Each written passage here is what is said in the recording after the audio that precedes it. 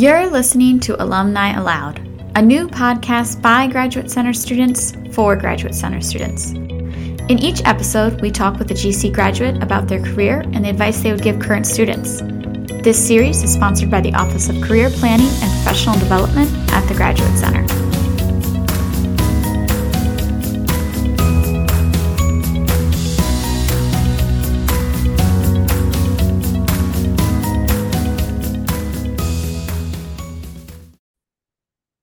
All right, so we're on. All right. Hello, Aaron. If you don't Hi, mind, Angela. would you just introduce yourself briefly? Tell us your role and where you are. Sure. So I am an assistant professor at Hostos Community College.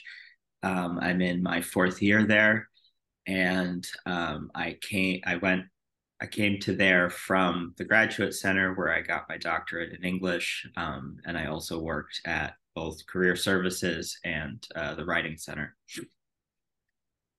Excellent. Well, it's a treat to have you on today. Interviewing you from, as a fellow in the Career Services, which is something you did before.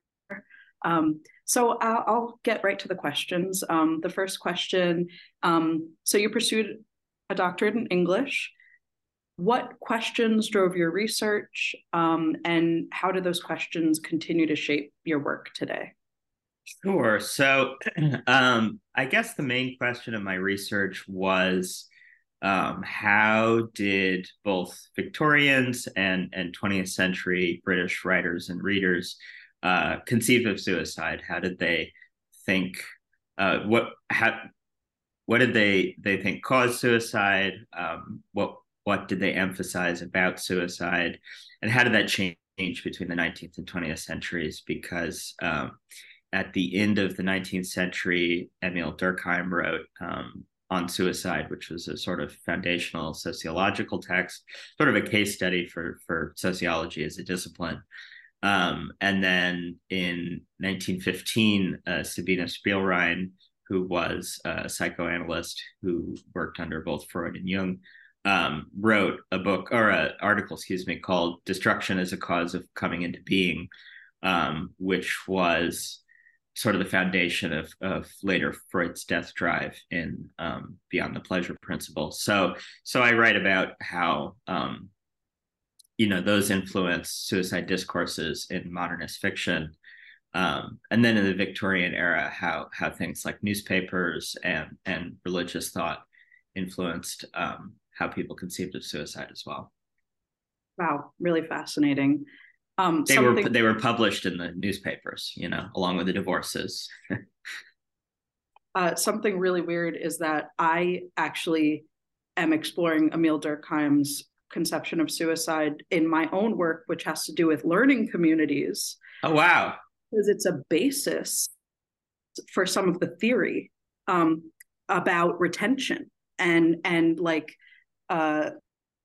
it's really weird, and I'm just like, this is weird. Like, why? Like cultural suicide more when students aren't able to graduate or like to succeed in college or something, like some sort of so way too much investment in the culture, in the social body, not enough investment in the social body, that sort of thing. Wow, yes. That's super interesting. Right. And I'm like, this is a problem, actually. Like, this shouldn't be like the theory that we're basing. Yeah, for sure. So I'm critiquing this as like a foundational thing. That's so interesting in learning community. All right. Well, what steps did you take along the path to end up in your position at Hostos? How did this happen?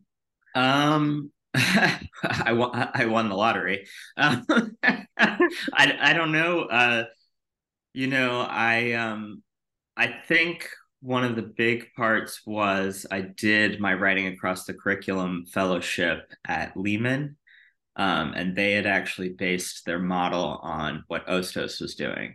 So I know that was something that interested them that I had that background. Actually, my chair told me, I saw that on your resume, and that sort of struck me. And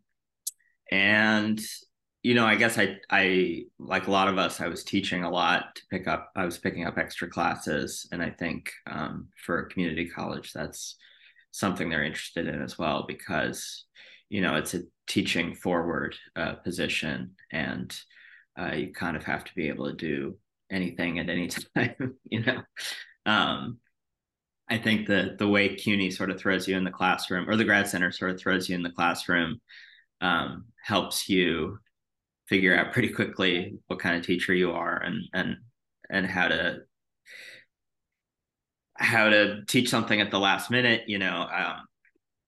A lot. I covered some classes for people who got sick, and just walking into the class, having read the material yesterday, I think that was really good practice for the kind of work I do now. Were there any other career paths that you considered? I'm not really good at anything else, so I don't know. I suppose teaching in some other context. I know a lot of people, for example, from the Career Center did Bard Early High School or Early College, Bard Early College. So that was definitely on my radar, something like that. But yeah, unlike I think a lot of other people, especially in other departments, there's not a lot of application in other fields. You can't really go into government or anything like that. I don't know. I didn't have to think about it that hard, but yeah, probably something in teaching that wasn't academia would have been where I ended up. Was community college like a focus for you because you knew about the... I did. Yeah, I had gone to an event that I think Jenny put on, Jenny Furlong, who runs the career services, about teaching at community college. Sean Garrity, who's a colleague of mine now, spoke there. And it really interested me just because it is focused on teaching, and it's their primary interest is how you interact with students and work with students. So I did, yeah, that was sort of my ideal position, was a CUNY community college, getting to keep teaching CUNY students, which I'd been doing for 5 or 6 years by that point. I heavily relate to that. Yeah. What role did the grad center have in your intellectual development? I mean, it had a big role in terms of my research. Richard Kay, who was my dissertation supervisor, worked with me from my master's through my orals and my dissertation. He was the chair of all of those committees, and he helped me in innumerable ways. Introduced me to D.H. Lawrence and helped me sort of conceptualize what I was working on. And then I think also working at the Career Center was a big part of how I ended up where I am. I mean, they put on great events, and even though the market is a lottery, I mean, it really is. There are a few sort of tricks you can pick up, and getting, people like Jenny to look over my materials, and getting to hear people who had been through the process, or hear people who had been on hiring committees. I got to be on a hiring committee for the director of the Career Center, and that was really eye-opening in terms of how these things actually work. You work on all these materials for so long, and then you realize the person who's reading it is reading 100 other letters, and so you sort of have to rethink, how do I stand out quickly, and this person isn't going to reread this and look really carefully at what I'm saying. So learning to sort of put the most important things first, and so on. That was super helpful.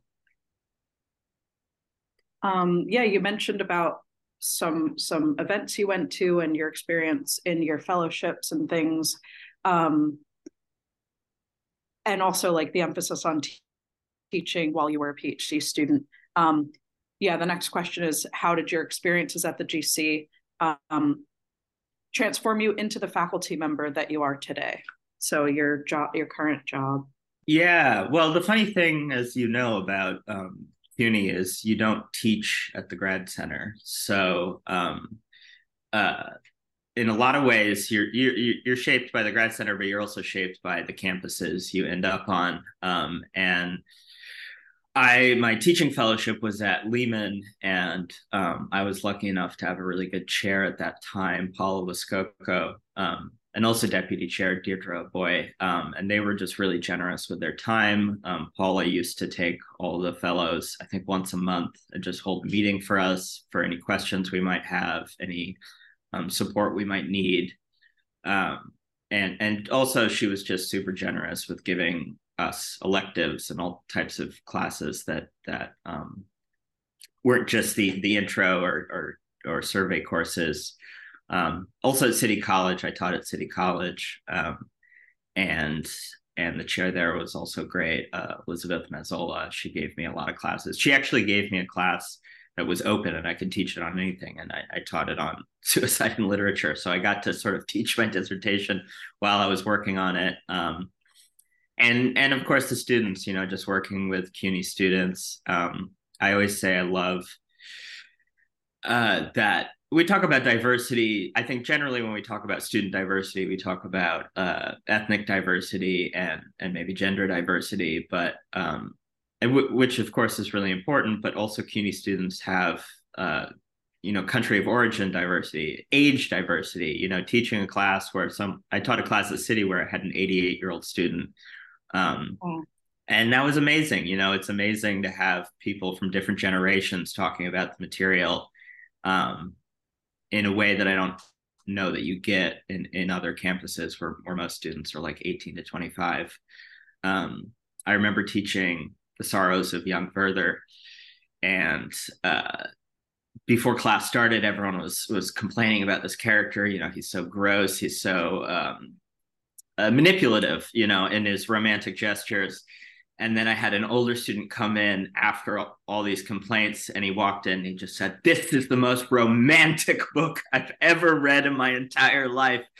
And it's great that he comes from a generation where that was more common, those sorts of that sort of romantic behavior was expected. And so it led to an amazing discussion because the younger students were given a different perspective on how these sorts of things are historically situated, right? The ways that people communicate their love to one another.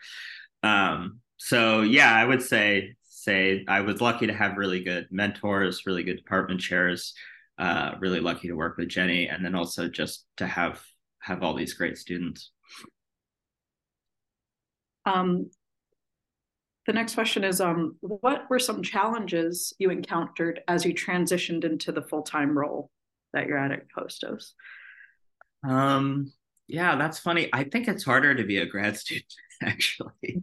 I mean, I did start in January 2020. So, I was a new faculty member during the whole COVID thing. But yeah, I mean, when you're a grad student, you're on multiple campuses, you're juggling multiple roles to try to stitch together, enough money to live in New York. So I would say that's actually more challenging than the full-time faculty position. What would be some advice or recommendations that you'd give to current graduate students who are interested in working at a community college?